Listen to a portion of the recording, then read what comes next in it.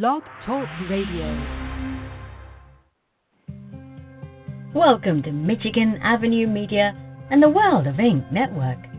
This podcast was founded in 2011 by Marsha Casper Cook and Virginia Grenier. Their focus has always been on helping writers reach their dreams by having informative and entertaining shows. You will also hear the latest information on what's new and exciting in the publishing and marketing industry, and the shows will also cover discussions on screenwriting, audiobooks, and movies. New to the shows will be the latest style and trends in fashion, as well as nutrition, and how Pinterest can add just the right spark of attention you may need for your projects. So, sit back and relax and enjoy the show. You can find out more information about our shows and being a guest at www.michiganavenuemedia.com. Hi, everybody. It's Marsha Casper Cook, and this is Michigan Avenue Media. Good Story is a Good Story, and this is kind of a little different show now. It's news of the day, and I'm sure everybody out there that's listening or will be listening on demand knows exactly what is going on here with COVID-19 and COVID-10, and we will be talking more about all the things that we've heard people say and that our friends have told us and how we're living and men and women. I mean, there's so many subjects to talk about right now, staying home. And this is not a political show. This is about people caring for each other, and being on Facebook all these years and meeting all these people for the last 10 years, we all are in different areas. Jack Remick is on, and Eleanor Parker Sapia is on, and both of them have been on a lot of times. And so I asked them to be on the show because I think that they have a great sense of what is going on in the world. Not only are they really great writers, they also are interesting human beings because I learned from them, and I'm so happy that I met them. And I live in Chicago, and none of the people really on my show, very few people come in on my shows from Chicago, so I've been lucky to meet people all over. And I've been watching Facebook, and I say, I'm not going to scroll down, but as I scroll down, I see a lot of sadness, and a lot of people don't understand what's going on, and they're upset, and they're alone. And so I think today we're going to try to bring all of us together so we can understand exactly what happened. And I'm going to introduce Jack and Eleanor. They can talk for a few seconds. And if you have any questions, you can call in at 714-242-5259, or the chat room is open, and we will try to get to questions. But right now, I'm going to introduce Eleanor. How are you, Eleanor? I'm hanging in there, Marsha. Yep, Thank you I for know. having me. I know. Thank you so much for being on the show. And I also want to say, Jack, thank you also, and thank you to all those that are listening. And we do wish everybody a speedy recovery that is in the hospital or they know people. And I think by now most of us know people. So tell everybody a little bit about yourself, and then Jack will be on. Okay. You want me to start, or do you want Eleanor to start? Eleanor, you want to just start? Sure. Hi, Jack. How you doing? I'm good. I'm hanging in there. Happy to talk to both of you. Can I butt in here? Can you guys hear me? I hear a lot of echo. Yes. Yeah, I can we're hear fine. you. Yeah, I don't hear an fine. echo. Okay. I did last week from my show from from interference, but I don't hear anything. Everything is fine. No, sounds good. Everybody sounds good. All right. Okay. Yeah, Okay. Well. Yeah. Okay. All Marsha, right. I'm gonna hang up and call you back. All right. On the other phone. Okay, I fine. can't hear very Okay. well. All right. Okay, All right. All right. Well, Okay. I'm a Go ahead, Eleanor. Puerto Rican-born writer. I'm the author of A Decent Woman, which was my debut novel, which was set in 1900 Puerto Rico. It's published by Winter Goose Publishing. I'm a mother of 2 adult children. My daughter is a mental health therapist who lives and works in Northern Virginia, and my son lives in Bangkok, Thailand, with his girlfriend. They've been there going on a little more than 2 years now, and he works for a Thai company who also works for the Thai CDC. So he's had both of them have given a lot of different perspectives to what is going on. I currently live in Berkeley County, West Virginia, and I'm working on my second novel, The Laments, which is set in 1927 Puerto Rico. And this is still working and trying to stay focused. It's not easy. That's the other thing. We will talk about that also. Okay, Jack, are you back on? I am. Can you All hear right, good. me now? Okay, all right, yes, we can. Yes. Okay, Jack, tell everybody a little bit about yourself and try to give us more background on than you usually do. Okay, well, let's talk about how you got to this place, just a little, so people know what you've really done. Okay. All right. Well, let me start with the writing and work backwards. I've been writing most of my life. I have a bunch of novels out and some poetry and short stories, and one thing that a lot of my friends don't even know is for about 8 years I wrote every quarter, every 3 months, I wrote a 50-page novella for a little magazine in Youngstown, Ohio called Pig Iron. And that was one of the great experiences in my life because it taught me as a writer how to write under a deadline, but also to keep a long storyline flowing, because I tried to connect all of those stories. Well, actually, the way that came about is I had written a little novel sort of out of the blue called The Stolen House, and I sent it off to Jim Villani, who was a publisher of Pig Iron, and he said, "Wow, this reads almost like what we're doing here at Pig Iron. Why don't you get on our board?" And so I went on the board and became an editor and wrote these crazy quarterly pieces for them. It was a lot of fun, and that sort of extended my writing range to go beyond. I guess what I'm thinking is that I tried to always go beyond what I knew, to step off the cliff into the abyss and just keep going and see how far I'd fall. And so I met a number of really interesting writers in that process. I'm going to go a little bit of a field here, but one of the most interesting people that I came across was a publisher at Coffeetown Press named Catherine Treadgold, who herself was a singer, an artist, a novelist, a number of other things. She sort of really liked my writing and sent me a note one day and said, "I'll publish everything you write." Wow. Open end like that, it was kind of hard to refuse. But before that came across, I was actually writing with a guy named Robert Ray, a pretty well-known mystery novelist who had written a really fine how-to book called The Weekend Novelist. And he and I teamed up to write a book called The Weekend Novelist Writes a Mystery. Once we got that out, then I started focusing on my own novel writing. And in the process of, discovering who I was as a writer, I came into contact with a novelist named Dennis Must, who has written some of the most fascinating novels I have ever read. He's very interesting. I hope he can come on the show again. I mean, everybody, a lot of times my shows, when you're on, Jack, you've always introduced me to some wonderful people.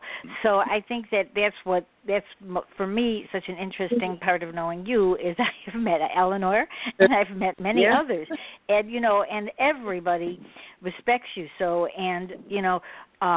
you write a lot of things online that nobody else would. So that is who you are. That is who you are, and you inform people. It's not your opinion. You're informing people about what other people are saying, so we become more informed, and that is a good thing. You're not writing anything about what they're saying. You're explaining to us of what we need to listen to, which is why I think Marsha, isn't that a big part of being a writer? And haven't we as a nation sort of forgotten that, wait a minute, we're not all experiencing the same thing, so what can I learn from this other person? That's right. Yeah, I think. But what's interesting about right now, because of the COVID, right now, we are, a lot of us, in the same boat. And I think we're on an more even keel than we've ever been on, because we kind of all understand this because we're all in this. Maybe we're in different states, but we all know this is something that is real. Yeah. Yeah. And we're all facing experiencing it. Different ways. Yeah. Yes. Yeah, I think. That's true. Jack? Well, Jack had some. I think that Jack wanted to talk about several points, because that's why you're on the show, Jack. Well, you have your own agenda. So, do you want to? All right. Well, so now everybody knows who I am, but let me tell you what I've discovered about myself as a result of being confined the way we are. Because I'm more online than I have been in the past, I've come into contact with a number of thinkers and writers who may not have written novels or great essays or anything, but I have met some of the most enlightened, politically aware, insightful people online that, you just, unless you can dig into it, you don't know there. So I want to name 3 people that I have come into contact with who've helped expand my vision of what's actually going on out here in this pandemic world. First is a guy named Larry Hitchcock, who lives in Oklahoma. His political awareness is so sharp that you could take off his Facebook posts and put them in the Atlantic. I mean, they're that good. And another guy living in California is named Stephen Hochman, and he is so on top of everything that's going on. He writes these long, wonderful things. And the third person is a woman, of course I have not met her except online, is Yosanda Tabor. And her critiques are always so succinct and to the point that it just gives me great joy to know that even though I'm up here in the northwest corner, hidden in Seattle from the rest of the world, there are other people out there forming a community that I can actually feel not just at home in, but a community that can help me grow to expand my vision as a writer. That's what I think I'm benefiting from at this particular See, I think that's one of the things that's what Facebook has done, introducing people to people that we would never have ever met. Mm-hmm. That's true. That is true. I'm finding it is. the same thing. Yeah, I'm finding the same thing. I mean, the initial reason to be on Facebook, Twitter, or Instagram was really to promote the book and do the marketing that we have to do as our part-time job and write full-time. But then it's been hard to find like a tribe, and that's the only word I can think of right now. And I would say from 2016 on forward, that's been my experience as well, that I've now met people through Facebook and Instagram who are, they're great thinkers, and they're teaching me as well. They're just sharing things, and they're being very honest and genuine, and that's such a relief, and it just is very calming to know that I'm not the only one out here who's like shaking with anger. You know what I mean? Like, there are other people that are going through that, and frustration and feeling of, what can I do? What's going to happen next? So it's really good to read others.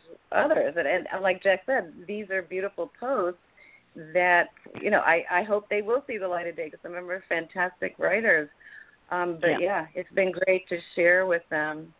And I'm not one to get on Facebook messaging. I don't email a lot of people. I mean, I really focus on writing, but I've found that I very much appreciate hearing from people who have a lot to say. Yeah. I think that is something that... Yeah. Go ahead, Jim. One of the things that I've noticed is that in this time, this is a very emotional and I think anxiety-producing time. It's a very pointed thing that's happening, and yet, in spite of all the horrible things that are happening politically and medically and culturally, there are people in those places who write the funniest things. I mean, it's like humor has doing a resurgence now, and it's wonderful to flip on the the Facebook or the Instagram or whatever it is and find some of these really funny things. I just love it, because it sort of lifts the gloom. Well, it really does, bit. because when you're on and you're scrolling down and all of a sudden you hear something, or or you just you have to turn the speaker on to hear the music or to whatever, and it is funny. So then all of a sudden you find yourself laughing. Even 5 minutes ago you might have been very upset about something you saw on the news. This way you're releasing, and you hear that happiness. And so the good thing is we all still have that in us. So that's a good thing. We do. We haven't lost that yet. And that's one of the things. Sorry to interrupt you. No, that's okay. On Twitter, there are wonderful memes and very creative, funny people out there. It's just, I find myself just making copies of what I see, because it's incredible how creative people are. And it's almost like Seinfeld. I remember people describing Seinfeld as, well, yeah, he's funny, but he writes about everyday things. And I think that's funny. what people... Right. Yeah. Right. Well, what exactly. I've seen is I see a resurgence of gallows humor. We haven't had good gallows humor for a long time. And suddenly there are these really cryptic things creeping in, and people are just so aware of what's going on, and they're not afraid to pinpoint it and say, this is the Byronic guffaw. We're all in this mess, this existential mess, but what are we going to do about it? Well, let's laugh. Exactly. And let's try to help each other, right? And, somebody, when I was talking to one of my friends before, and then I was making a few phone calls today, the most important thing that really what I would like people to hear from this show is you have to stay safe. I mean, and that is, people are concerned about the fact that everybody isn't staying home. Like, I'm in Chicago, we're home, and New Yorkers are home, and Indiana, I think they're home too, and I think California's home, and the people that are staying home really would like everybody else to stay home too, because this way we can maybe get something where, something going on here where we will at least stop people, but we also have to have the testing. So those are the two things that people are wanting, is testing and isolation. Even though, and Eleanor, you mentioned before you are alone. You wanted to talk about that for a second. I know that was something important. I'd like to hear that too, about how your life as a woman living alone. How do you feel about women in this mess that we're in? What's going on? Well, gosh, I have a lot to say about that, but I'll start. We have time. Go ahead. Well, I think for the first thing is I'm divorced since 2007, and I moved to West Virginia from the D.C. area in 2010. So I've lived alone since 2010, and I wrote full time. I'm still very, very happy to be able to say that I'm still writing full time. And it's a daily struggle. It's a daily struggle to keep my, emotional, mental, and physical balance, and to remain positive. And I'm a very positive person, but I'm also a realist, and I'm an empath.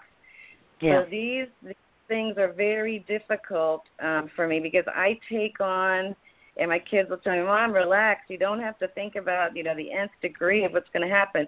But that's my nature.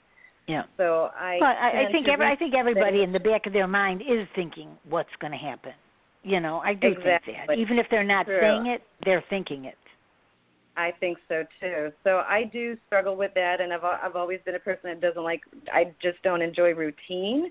But I'm finding that living alone, I don't have anyone to bounce things off of. I don't have anyone to give me, advice, you should buy 2 cans of tuna instead of, or 10 instead of 2, or have you thought about this, have you thought about that? So I'm having to do a lot of thinking, to prepare myself. Is my home prepared? Do I have enough water? And living alone, and after raising children, I've been, for 10 years, I've only really, because my children are adults and they're doing their own thing in the world, wonderful things, I haven't had to think of much other than to take care of myself and to, keep writing. So that's been a real stretch because I don't like routine. So now I do have a routine, and it's a morning routine that I do every morning. I stretch, pray, meditate, let the dog out, make coffee, and I journal. And journaling and writing and keeping up with my blogs has really been helpful because, and I'm a longtime lover of journaling, and I follow the Artist's Way. I facilitated 5 groups. I'm currently facilitating the 5th. I love that. So that keeps me grounded, and and once I put down my fears and what's going on and how many, the death toll, whatever comes to my mind, because it's all in there and I have to get it out. Yeah. That's what I do. Well, I write it out. Eleanor, do you think that there is an awakening taking place here as to what it means to be a woman living alone in this culture at this time, in this great time of threat? Are people beginning to understand why women are reacting the way they are to all of the horrid things that, and I'm going to use this advisedly, that men have done to them through time? The Me Too movement should be gaining a lot of momentum right now. I wonder, is it? I don't have any connections there. Because I live alone and I don't have a lot of outside contact other than my children, my sister, my stepmom. My stepmom is alone and my sister's alone as well. So the 3 of us as single women, do speak about that and how do we keep ourselves, safe. And it's funny because I live in West Virginia, and my neighbors down the street, who are very kind, married couple in their 70s, came to my house, arrived with a gift. She didn't come in. We met in the yard, and she said, "I just have something for you that I feel is going to make me feel better about you living alone." And you know what it was? What? It was a 357 Magnum. Oh my God! Whoa! Oh my goodness! Oh my God! Wow. Well, that is something I've not heard on this show before. Oh my God!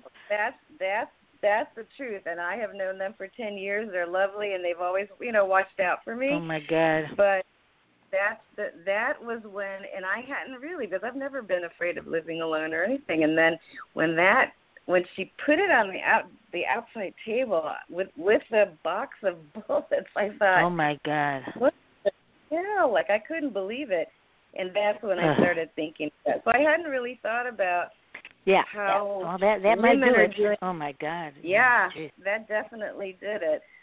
So I think that. Go ahead. Okay, Jack. Yeah. Were you expecting that answer? Oh, that's a lovely answer. That is exactly what I was trying to get to, because the only way that that the other side can think to be safe is to have a gun. They don't think except in violent terms, you see. Right. And I think that's very, very powerful for a woman to have that happen to her.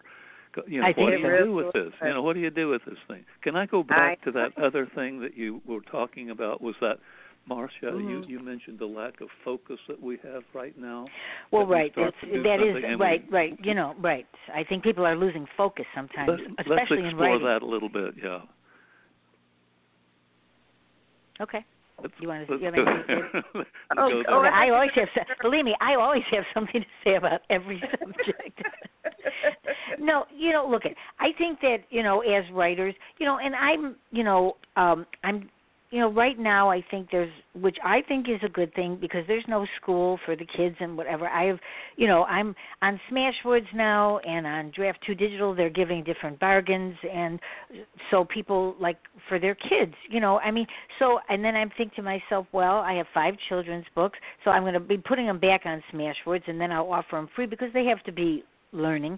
And I'm thinking, should I write another children's book? And then I go, well, I don't know if I really want to write another children's book. This is what and I'm going, and I'm thinking, all right, concentrate. And I'm thinking, I used to be able to write a poem 1, 2, 3 and just do it. And then I go, I don't want to do it. And then then I'll write my other story, and I go, I really need to do this. And then I go, oh, fine, I think I'll do the laundry now, because my mind, I write notes constantly about my characters, and then I sit down. And then for some reason it's just sometimes I could sit for a little bit, but otherwise I'm starting to do something else. So I'm working on concentrating myself, and I'm certain that people out there have the same. They don't even know what they want to write, because in the back of my head I'm going like, oh, what if nobody else, I won't even get it published now because look where we are in this world, and then why am I writing? Why am I not doing something else?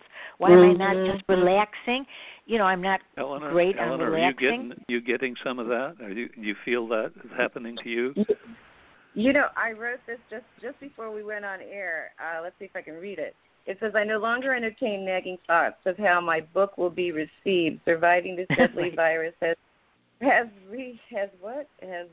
revived or renewed my zest for life and sharing my books with readers. So that kind of worry, like, oh, I wonder what's good. You know what? Yeah. I don't care anymore. I know. Me neither. That's why, for me, I'm just like going, fine, you want a free book? Here it is. If the kids, because I don't care. It can't be for me right now about money. It never really was.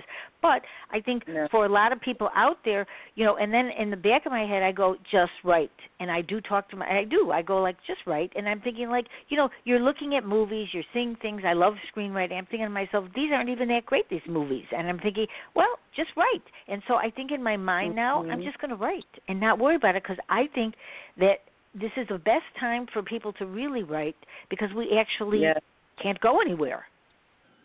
Right. You know how everybody's saying, they always say, oh, if I had time to write. Well, they do have time to write. In my group, not this one, the group before, there were a lot of, and I only had women. I don't know why men didn't join the group, but it was all women. And the biggest concern for them was, well, I don't like being alone. How do you stay alone? How do you sit alone? How do you sit with your thoughts? And my son and I were talking about that on Sunday, how people will just say, well, I'm bored. I don't know what to do. I don't know, what am I going to do with myself with all this time on my hands? Right. And I think that a lot of people now are forcibly having to sit with their thoughts. If they, if they maybe they live with even with a family, there has to be some alone time. Yeah, because you know why? It's such a fast pace, right? It's a fast-paced world, and nobody ever had time to sit and think about, oh, do I really like what I'm doing or not? Jack, how are you doing with this? Exactly. Jack? Well, okay, I got two things going on. Many, but two things that I want to focus on that I'm having trouble focusing on. So I don't think that the focus problem is confined to women. Or I think that men at this time have to ask themselves, how in the world are we living in this universe where this dolt, and I'm using that not cautiously at all, but that dolt is living in the White House directing our lives now towards a death sentence. And I say to myself, are men still thinking that this is a good guy? Okay, that's one thing that's on my mind. The other thing that's on my mind is, as I try to write, I'm rewriting a novel called No Century for Apologies. I can't even remember the title. I get so focused. Anyway, unfocused. So I'm rewriting a novel, and at the same time, I'm reading a first draft of one of Dennis's novels called McLeish Square. I find that I can only read a chapter at a time, and my mind flips out. So my question then is see, I sort of pride myself on a certain attention to detail in the writing and sentences and stuff like that. And I find in trying to rewrite No Century for Apologies, I can do a couple pages, and then I think, oh, what is that? People are. I know, do right? I write See, that in? Right, what am I going? Right. And I just get flustered and get up and go have a cup of tea. So deep in my mind is this thing either forcing us to create in a new way, or is it stifling our creativity? Now, with that in mind, okay, go ahead. That's my rant for the moment.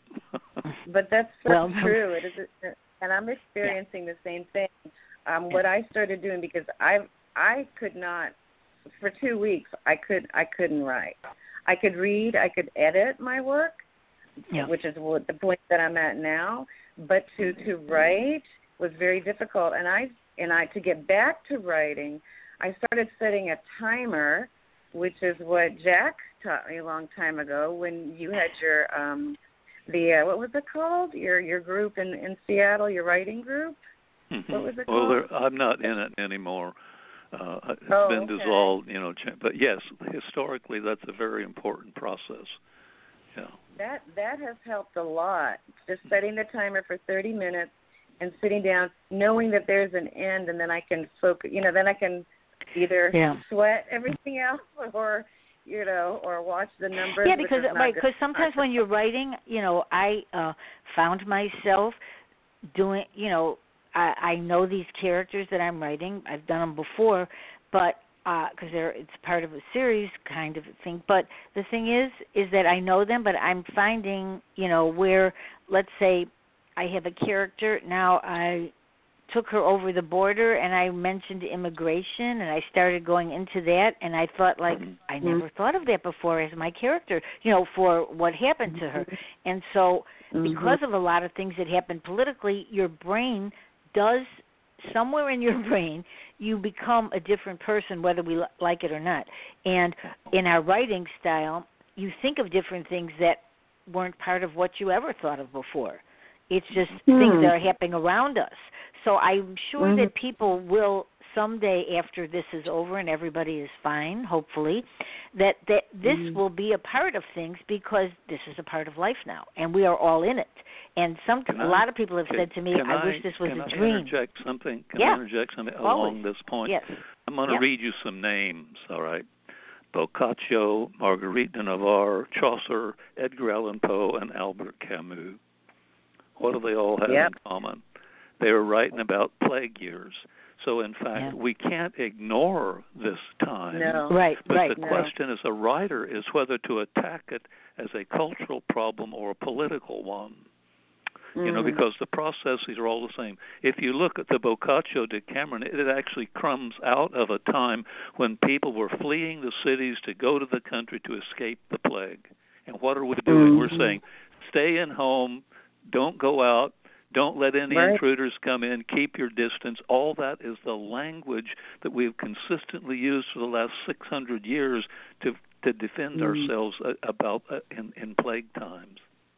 Although, but if you look at it the way of political, you can't. In some ways, it would be better if we can all look at it not as political and as human beings, because we are all in this together, and it shouldn't matter right now what party you're in. It should matter what people are dying, and people are getting sick, and however, people are getting well. That's the good thing.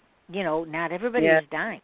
So I think we have to focus on that and not focus politically, but we need to get this job done right. Regardless of what party they're in, it needs to be done the right way. And probably by starting to use more cultures, culturing people's throats and noses, whatever they need to do, because that's what has to be done. You have to know who has it, and then isolation, and then we can all resume life. It's not going to be the same. I don't think any of us will be the same. No, that's just how it is. It can't be the same. Yes, I think and we'll come out with different thoughts. I keep hearing that. Will we come out on the other side better for it, or more entrenched in our isolating views? If we take the political stance, well, the man in the White House is doing his best to isolate us from the rest of the world. But internally, we're seeing ourselves responding to one another, and saying, "Can I help you? Is there anything I can do?" And I think people will come out of it better. I think people will. At the end of the road, I think they'll come out better. You do? I do. Yes. Yeah. Are you an optimist? Is the glass half full or half empty? Yes, I am. I look at things a certain way only because that's probably the way I can get through things, because otherwise, once you stop doing that, then you become depressed. Right.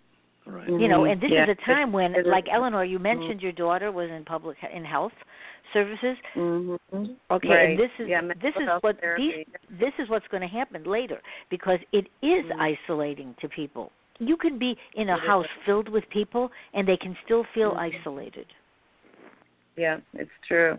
Now it's funny because, to go back to my novel, if I may, my current work in progress takes the setting is a leprosarium on an island that's 5 miles off the coast of Puerto Rico, which really did have a leprosarium. It started out as a quarantine center, and I started this book in 2016. Wow! And so everything that's going on now is not. Yeah. I don't believe it's going to change my style. I don't believe it's going to change me as a writer, because I tend to be more attracted to stories that are, kind of a little tragic, a little on the tragic side, a little challenging. And so I think with the characters I have a young novice nun who's extremely idealistic, who sails to this island. She volunteers, and she'll be working with an American doctor and a Spaniard who's a priest, a friar.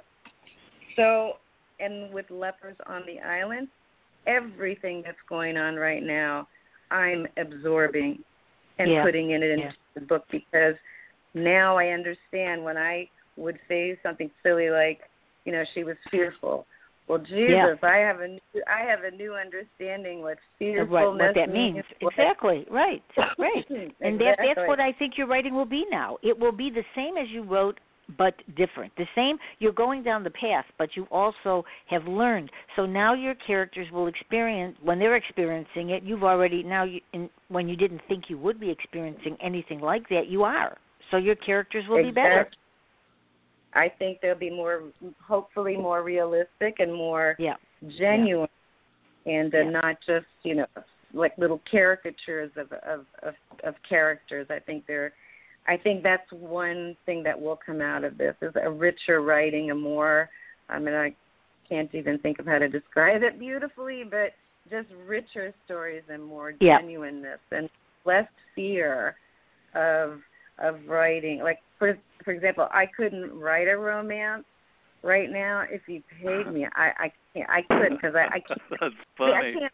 I can't. I can't. That's the last thing on my mind, is thinking about, a romance. And there was a romance in this book, and I thought about it, but I thought, Jesus, I can't go there. I just can't go there. You might be able to let soon. me jump in here and ask a question now. All right.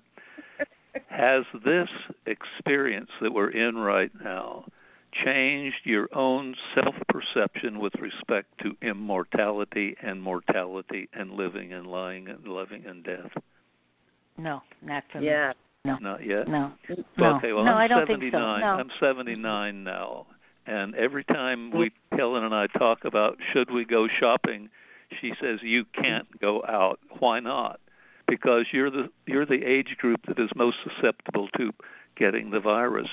So what it has done is changed my perception of my time, my person in time and space, and my willingness to accept the possibility of dying. And it raises a serious question in my medically, own mind. I'm looking at it purely like medically, because medically, unfortunately, there are a lot of people in their 50s, in their 40s, and there are teenagers, there are younger people getting this. So at the beginning, when this is because they call it a novel virus, they didn't know about it, but the fact of the matter is, when they are finding out about it, all of these kids that were out partying and dancing and whatever, thinking nothing can happen, well, this is not true. So it brings it to reality where it doesn't matter what age. I mean, when you go into a nursing home, I have had many people in my family in a nursing home, visited every day to a nursing home. And so that is really, in my opinion, not the best example of what could happen, because honestly, any virus that goes through a nursing home is very deadly. Doesn't matter this virus or another one. Because I remember many times when my mother would say to me, don't come in, don't come today, so I would pick out her clothes, which I always did because she cared about what she wore. I picked out her clothes. I'd go Monday, Tuesday, Wednesday, Thursday, because she'd say, don't come in here. And because it goes through a nursing home very fast. And so that is not really, when you're looking at it, this is what happens in a nursing home. We're looking at only that sometimes, but it's everywhere now. I mean, the Mardi Gras, when people were enjoying themselves and the mayor came on and the governor, they had no idea. So this was the problem. Had people have known, then all of those people that were at that Mardi Gras and susceptible to it are going to get it. Yeah. But it's not an age group anymore. Let me interrupt something on this. It's not an age group. Okay, this is something where the gallows humor is showing up, and it's really wonderful. That video or whatever it was about that gathering showed up, and somebody said, this minister is going to have all these people get together in spite of the call for separation. Right. And somebody writes, "Aha, the rapture begins." I just love it. When people find a point of humor in all of this. Yeah. So, anyway. However, this is going to get better. This is going to get better. I mean, people are going to get better. And, but right now, I think for people, if they just try to follow some of the rules and, that they've set and guidelines, it can help. But we all have to do it. And that's the problem. We're all not doing it. And if everybody does it, we can do this quicker. That's just the way it is. Marsha, Eleanor, are you okay? Steve Hochman is actually on Facebook, and I've suggested that he call in. And okay, fine. Okay. Do we have space for Stephen? Yes, we do. But just ask him just his area. If he calls right now, I'll put him right in. Put him on right now. Yeah. Okay. Yeah, fine. I think he's listening, but I'll write him a note. Just a minute. Yeah, just tell him to call. So I think that I do think people will be, functioning just as we did before, but there will be parts of us in our mind thinking, what if? That can't change. That probably won't change for people because I think this is such a huge amount of people that are losing their lives. Oh, here he is. I agree. Okay. Hello. Hi. It's Marsha. Hello? Who's this? Hi, Steve? Hey. Yeah, hey, Mark. There's a little bit of a time delay. Oh, is it people talking behind? Yeah. Nope, we're not talking. It's hard for me not to talk, but I'm not talking. I'll let you talk. Jack, do you want to ask? Do you want to talk? Like Jack. A few-second delay. Yes. Okay, Steve, Hi. you were Welcome listening to the this show. whole thing. Yes. Okay, Jack, go ahead. This whole thing. Let me do this. I'm going to shut off my here because it's confused. There you go. Now I can you talk. can shut it off. Then you won't hear anything. Right. Exactly. How you doing? Welcome. Welcome to the show. Hi, Thank Steve. you. The show's fantastic. It's great listening to, self-sustained writers. I mean, that's a level of success that, everybody, every writer like at that level should have pride in. I mean, so it's great to hear you guys. Oh, thank you. All right, so I know Jack has a question. Probably, Jack. Jack, you can talk. Go ahead, Jack. Yeah, Stephen, tell us about yourself. That's on the show. Marsha likes to know who her guests are. So tell us about yourself and how you got to be such a wonderful writer. Well, it's funny you say that. Well, I was born in Brooklyn, New York in 1968. I grew up in New Jersey. I went to school in Michigan, went to grad school in Boston. Came out to California because I wanted to make movies. I mean, I think movies are amazing. Me too. I love them. Yeah, they're incredible. And I personally, I'm feeling more and more confident. I'm actually working with somebody. He wanted me to I'm trying to help him structure a movie. I said, look, I'm not I'll try to get this to somebody that I can get it to, but I want to help clean this up because he has all these great stories, and it's interesting because it's about the Holocaust, and I think there's a lot of those themes coming back right now because we are in this. I wrote a book. You probably don't know this, but I wrote a Holocaust survivor story. I did not Sarah know Lewis. It's called To Life. Yeah. So yes, definitely. And I mean, those stories are so important, really important. Yeah. Well, it's, like what I think, you guys are all talking about it, your work that you're doing right now, which is interesting to me because some of it, somebody might come into this conversation, well, that's has nothing to do with what's going on today, but it is. It's completely symbolically what's going on. That's how your imagination, as a writer's, and you can't help but if I throw water on you, you're going to get wet. So, everybody is, whether they realize they're doing it or not, it's seeping through your writing as artists. I mean, that's what you do. So, if anybody 20 years from now reads anything you've written, they're going to be, oh, that was written during that Trump period. I mean, look at how that seeped through.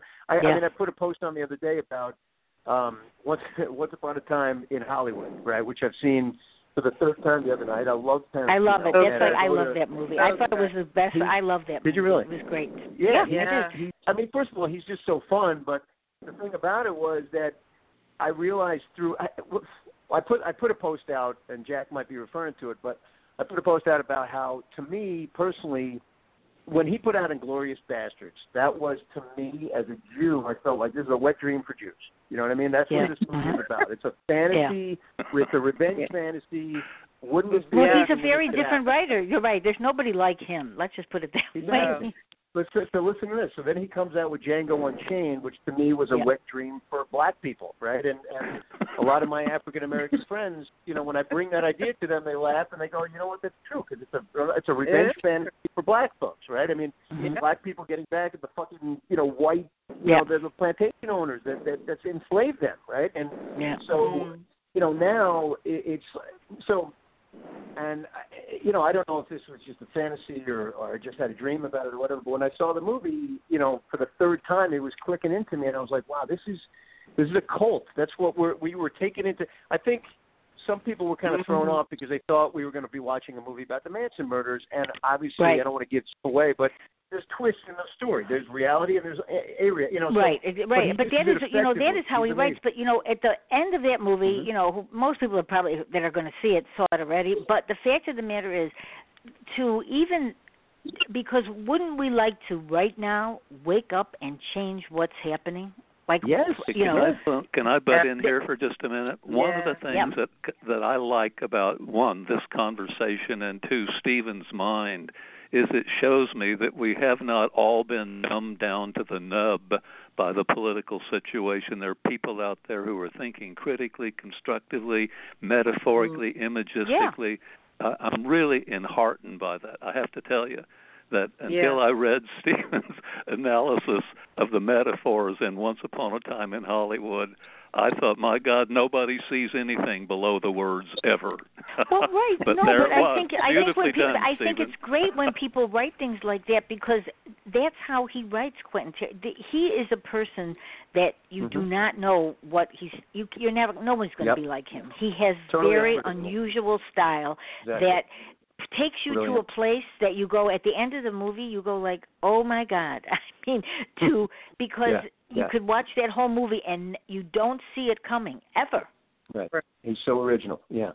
Oh, it is. But that's the point. Is like, so if you see that movie, what I was seeing was, first of all, some really prevalent, truths here, which is, first of all, if you saw the movie, it's who joins this cult is the innocent, the girl, who's in history, in literary history, you got the innocent girl, right? And the innocent girl is wandered into the cult. And we, first of all, when we first meet the first girl, she is amazing, right? She's attractive to Brad Pitt. We like her. We want to see them get together, kind of. But she's young, and it's kind of like the forbidden apple, and it's Adam and Eve, and all that stuff's happening right there. But and she is very sexual, and she's very playful, and so that's, first of all, it's interesting. I've been noticing that too. Is the blowjob, right? There's two times where that movie talks about blowjobs, and it's when she first meets Brad Pitt and wants to have sex with him, right? And most women are probably watching this and they're attracted to him. And of course, this is an attractive man. Of course, if you have that, you're young, you'd be attracted to this man. Why? That's a natural instinct, and the audience is okay. We're okay with that, right? But later, blowjob is thrown out later from the woman who. This is the symbol, was Bruce Dern. So after you get into this cult and you finally go to the top, and what's the ultimate symbol here is this older man who has been used by this cult. He's so used up, he's literally blind, right? And the way that she keeps him at bay is with a blowjob. So she manipulates him with it. The first blowjob was a genuine blowjob. The last one was about the manipulation of this man with that. Can I go back to another point? You know, the whole one of the things we were poking around is are women reacting differently to the status that we're in now? And Eleanor's comments, I thought, were worth a book in and of themselves. You know, you could write a book about the things she just said. How are you seeing it? You're in L.A., right? How are you seeing the role of women developing in the subculture called L.A.? What's going on? Women and black people are going to save us today. If it's going to happen, if humanity is literally going to be saved, and I hate to say it, like I'm a drama queen, but I mean, look, the reason why this matters to me so much is one thing. There's only one issue. Like, I mean, Jack hears me, he sees me rant about all these different things, but I want to bring a fight to one issue, and that one issue is the survival of biology, pretty much. I mean, humanity's ability to survive on planet Earth is literally threatened, and we know it. That's part of, whether people want to admit it or not, they know it. We know it on a fundamental level. We see things being taken. I mean, anybody who's been on this planet for longer than 20 years has seen a change in what winter does and what summer does and what this is, and you've seen things enough that have scared you to the bone, to the core, to your humanity, right? So and now here's the good news is that climate change is man-made. That's the fucking good news to this whole thing. Yeah. We can actually the whole thing is right. There are so many different opinions and everything, and I do think people will start thinking about different things because, you know, I think the fact that everybody always figured, okay, you can go in the store and buy something all the time and you won't be standing in line and you can just go as you please. You can go to Starbucks, you can walk around with a cup of coffee and go into the grocery store and do whatever you want.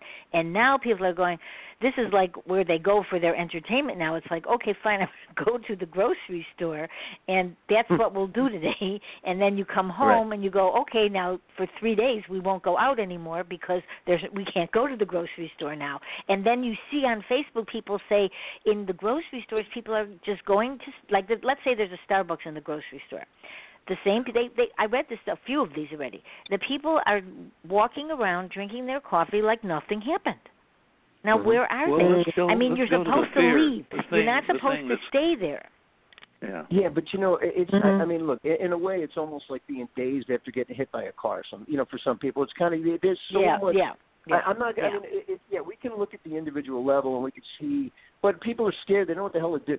The bottom line is that there's solutions in place, and you know, it was interesting what Jack was talking about before about how he's going to write history. I forgot exactly what you said, Jack, but you said you can take it from kind of a cultural perspective or you can take it from a political perspective.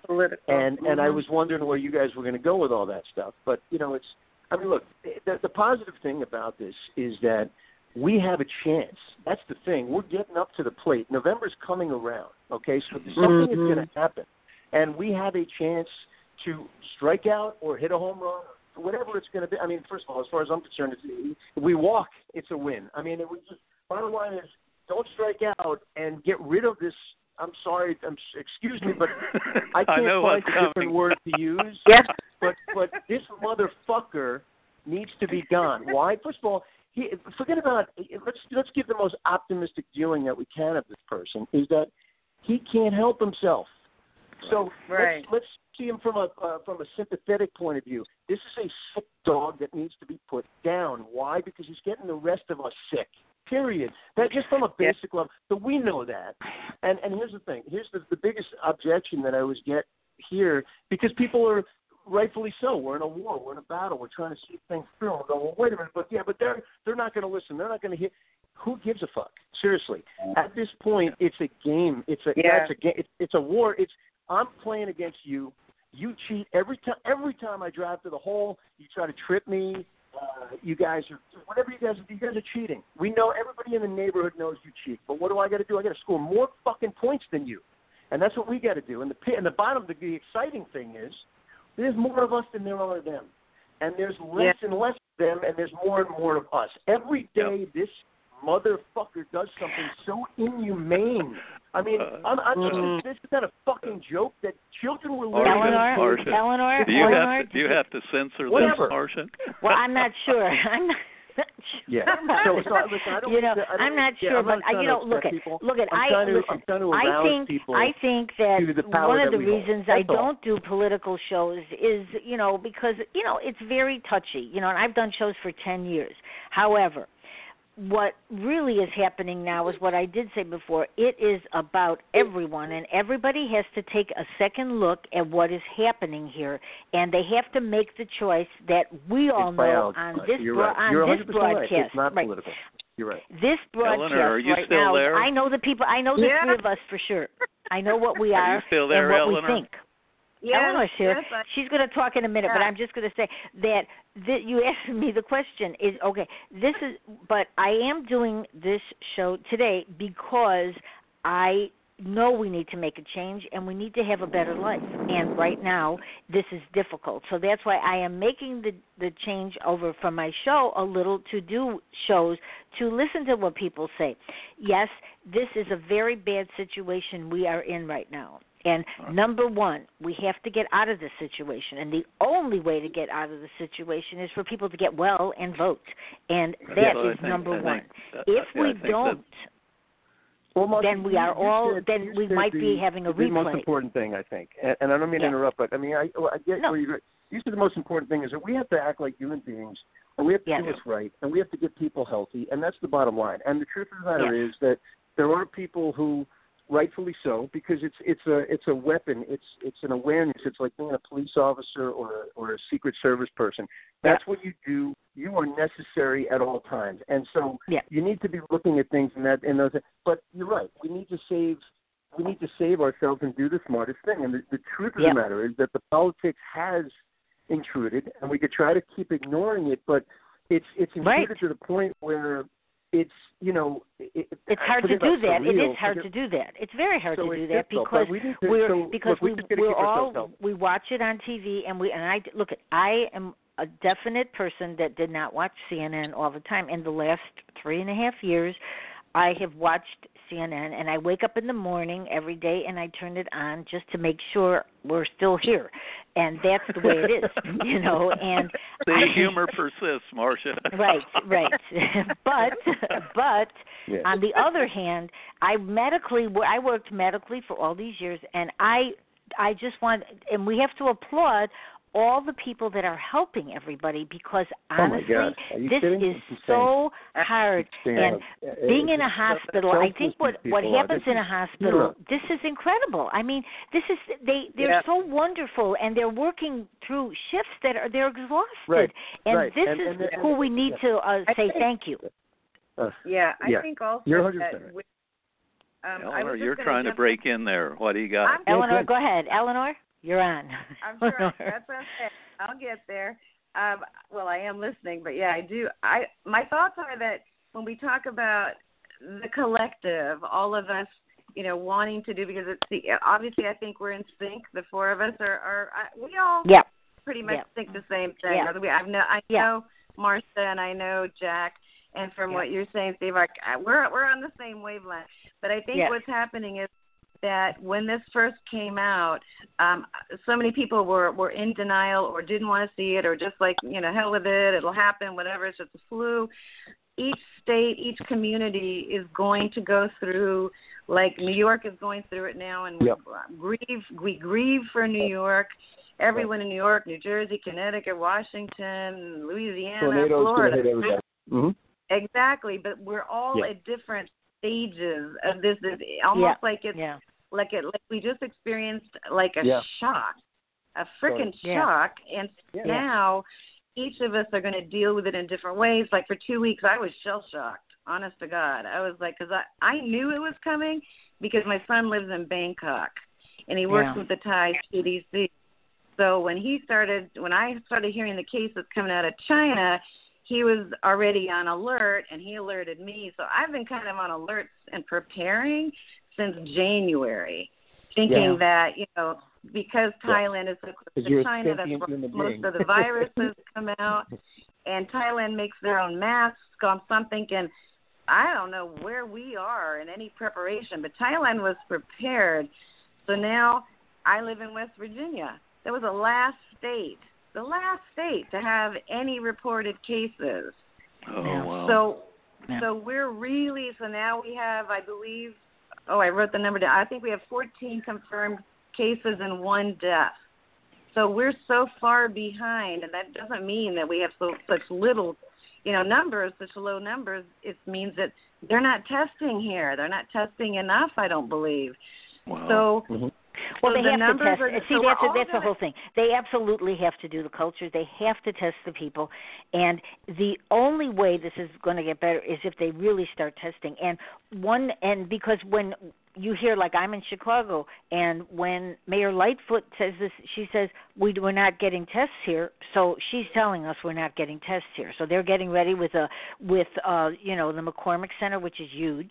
And right before, like 3 weeks ago or 4 weeks ago, every single convention that was supposed to be there started canceling. So at that point, a month ago, everybody was knowing what was going on. And not to have the tests right now is a very difficult thing, because people are walking around with it and they're spreading it. Well, Marsha, let me ask you, let me ask everybody this. Do you think we can ever come together after this? One at a time, or all at the same? I think. Let me tell you. What gives you? I don't know. With the election, let me tell you what gives me this feeling. Seattle is known for what they call the Seattle freeze. In other words, people don't all walk down the street and say, "Hi, how you doing? Good morning." Even people you see every day, they will ignore you. What has happened here is that with everybody being in a new situation, they're greeting people on the street now. Good morning, how are you? Are you doing okay? So to me, if we don't go back to the way we were before, if we continue on in this vein, we might be able to come out in a different place. Well, one of my friends asked me something. They said, "How are you doing with in this?" Because they know I talk to like everybody. I mean, it doesn't matter where I am. I'm talking to people in the grocery store, in a restaurant, and I go, "Well, I'm doing okay." And even when I go to a grocery store, for me, I do not talk because I'm not supposed to. Do you know what I mean? And it's killing me because I'm walking down the aisles, don't say a word. I don't even look at the people because I don't want to talk to anybody because you're not supposed to. All right? And so, but in retrospect, with what you're saying, I think people they really don't want to be isolated. Okay, and at the end of the day, I think we will all have something that we share that we didn't have that before. No matter what religion we are, no matter anything about what we were before, we all went through this. Elder, I think it has to help. Or Steve, one of you on that? What do you think? I think this is a necessary evil. Sorry, Steve. Go ahead. You go ahead, Eleanor, if you want. I mean, bottom line is, I just said, I think this is. Look, first of all, I think it was Marsha who alluded to this before. I think Jackie asked her a question, and it seemed like there was a limit to how far Marsha was. She wanted her imagination to go, where she was just like, okay, I'm just going to stop here, and I'm going to see it positive right now, and that's as far as I want to see it. And I think that, that's how you have to be. I mean, you have to. At the end of the day, you have a choice sometimes. Am I going to believe this, or what am I going to follow? Yeah. And so I might as well fill myself up with something positive. So meanwhile, now how do we build towards that thing, and how do we make that thing, how do we realize that positivity, right? And I think that, how do you see this positive? Well, I see this positive in a way, I think ironically at the end of this, is that Donald Trump will have ultimately drained the swamp. And it'll be in a way that everybody looked at him and said, yeah, we know what you're saying, and you're lying, and blah, blah, blah. But he is ironically going to drain the swamp, because he is the biggest hairball in the tube right there. I mean, he's the good. Here's the thing: is all these ideas. Who knows? I don't know if it looks like it's going to be Biden. It might be Bernie. Either way, I don't care, because we're going to kick his ass. Period. And I can tell you why I think that will be. But back to this, and again, I can't imagine the other way is unthinkable. And I'm not going to let it happen. I'm going to fight like it literally, my life literally depends on it, and it literally does. It literally does. Yeah, well, it literally does. I mean, it does, right. At the end of the day, it does. I'm connected to the biology of this thing. I'm not a political animal. I just have learned how to fight in the political arena, because I couldn't breathe. I literally almost died when I was a kid. The reason why I think I have this fire is I had severe asthma when I was a kid. I literally almost died several times. I know what it's like to think you're going to fucking die. Right, when you can't. Right. Mm-hmm. Right. And to be in the, right. I think I could look at it. You could look at it like you mentioned the Holocaust. You mentioned the Holocaust story. Let me just finish for a second. Okay. The Holocaust story is also part of my life because my mother was the first child born to this Holocaust survivor whose whole entire family was literally exterminated. The word extermination, what do you use that for? Oh, wow. Bugs. Yeah. I mean, it's incredible. Mm-hmm. So this is where I come from. So anyway, the point is that, when I discovered, I was in Alaska. We were shooting Robert Kennedy Jr. So I came out here. I wanted to make movies. I love movies. I eventually saw that where my skill is, I'm really good at identifying talent. I'm great at communicating. I can connect people. I can find great ideas, and I can put the star on the stage and put the camera on that person. That's who I'm good at. I can find. That's why I wanted to direct movies. That's why I appreciate these things in movies. But anyway, the point is, I got introduced to Bobby Kennedy Jr.'s organization, the Waterkeepers, which is unbelievable. And if you don't know anything about it, go take yourself, go read into it. They're amazing. I had no idea this stuff was really happening. That the water tables, we had to literally, people had to police ourselves. They had to police humanity so that we don't destroy ourselves. Are you kidding me? Yeah. Well, right.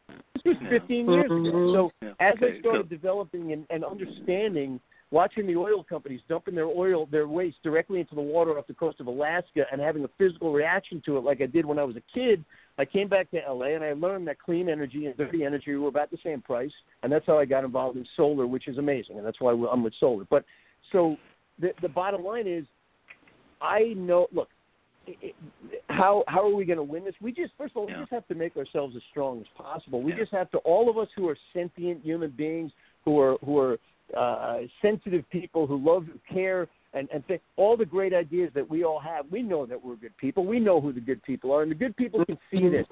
I mean, you can see it right from the beginning. Anybody who takes a tone like he takes with people is off-putting to begin with. 3 years ago, 4 years ago, people could say. So now Eleanor, we're literally at a Eleanor, point. do you want to answer that? Do you want to answer that? Because I really need to know, the different views. Steve's, brilliant idea there. But anyway, Eleanor, let me characterize you. To the outside world, you're a solitary novelist living alone, writing historical books. What do you think the future holds after this mess we're in right now? Well, I think where I was going with the state-by-state thing is that it's going to take a while. And I think all of us need to buckle down because it's going to take a while, and there's going to be a lot of sadness, a lot of tragedy, and we have to be as strong as we can. But I think we need to pace ourselves as well because we don't know what's coming. Like I said, West Virginia is the last state to have any cases, and now we have one death. So I may be looking at, or we may be looking at, 6 to 8, 10 weeks. So I don't know what's. So I'm pacing myself. I'm thinking at the end because I'm a realist, though. But I do think with the glass half full. But it gets harder and harder. I think we have to pace ourselves and like Steve was saying, just prepare yourself and be strong. Take care of yourself. I have, like most Americans, have pre-existing conditions. I have asthma as well, autoimmune. So I definitely have to take care of myself, and I'm just feisty enough. I'm feisty enough to do it. I think we're going to be okay. I do believe it will, like they say, I believe it will come back in the fall, and hopefully by then we have vaccines and everyone's okay. Yeah, I'm hopeful, because Jack has a habit of knowing all feisty people. Everybody, Jack, definitely. Not run of the mill. We are all feisty in our own way. I'm going to have to get offline. So that's why I wanted to get I'll a finish final up the show. summation Jack, there thank you from so much guys. for coming on. Right, I'll just finish up. Steve, yes, message me, okay? So, we'll Jay, talk, can I just- okay, at another time, and I want you to come on the show. We'll come on. You can talk about other subjects like screenplays and when we get into a better place here, because I wrote 12 screenplays, we have a lot of screenplay talks, and I'm hoping the reason I've done this show is because I just want people to know, that there are people out there that are caring about these things, and we all want this to be a successful. I mean, right now we're losing people, and that is always going to be something that we all can remember. But we do have to go on, and I have learned that from writing To Life, which was Sarah Lewis's story in a concentration camp. I actually understand exactly what you mean, Steve. But I kind of take her words are in my head always. They went on. Whatever happened, they went on to have happy, successful lives. Yeah, exactly. Good. Okay, and hopefully guys. We will all Look, do the this same. has been great. I'll be in touch with each of you. Okay. All right. Online. Thank you so much. All right, Jack. Thank you. Thank you, Jack. Okay, and you can find Jack. You can find Jack at jackremick.com. Talk to y'all later. Okay. Bye-bye. All right. Bye-bye. Bye. Thank you, Marsha. Yes. All right. And Steve, thank you so much for joining our conversation. Marsha, I just wanted to ask Eleanor a question. Sure. Can I ask Eleanor a question? Sure. First of all, Eleanor, I think there's no way I could ever survive where you're at. I got to take my hat off to you. I mean, I feel fortunate that I live where I live because I can believe what I believe, and most people around here do. You know what I'm saying? And I don't know. So I appreciate the fact that you hold the views that you do amongst the pressure and the resistance and it's got to be. It's got to be like a beautiful mind sometimes, the movie. Well, I don't know. Mind, and it's like, oh my God. I'm not sure. I don't know about that. I don't look. I just believe in good, and I'm hoping that we can all get out of this. Yeah, my neighbors are. I just want to ask you. So, Eleanor, so thank you for that. And what is it? Do you need more optimism about how this is going to work out? Because we're going to happen. It's going to happen. No. We're going to survive here.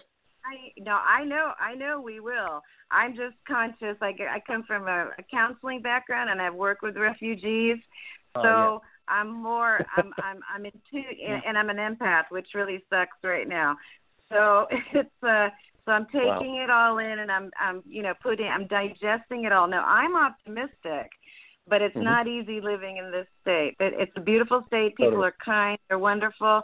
But, on my street we have, still the Trump signs we got Trump signs and, Confederate flags every now and then. So, yes, it is difficult, but I'm a strong woman. Yes, you are. Yes, you are.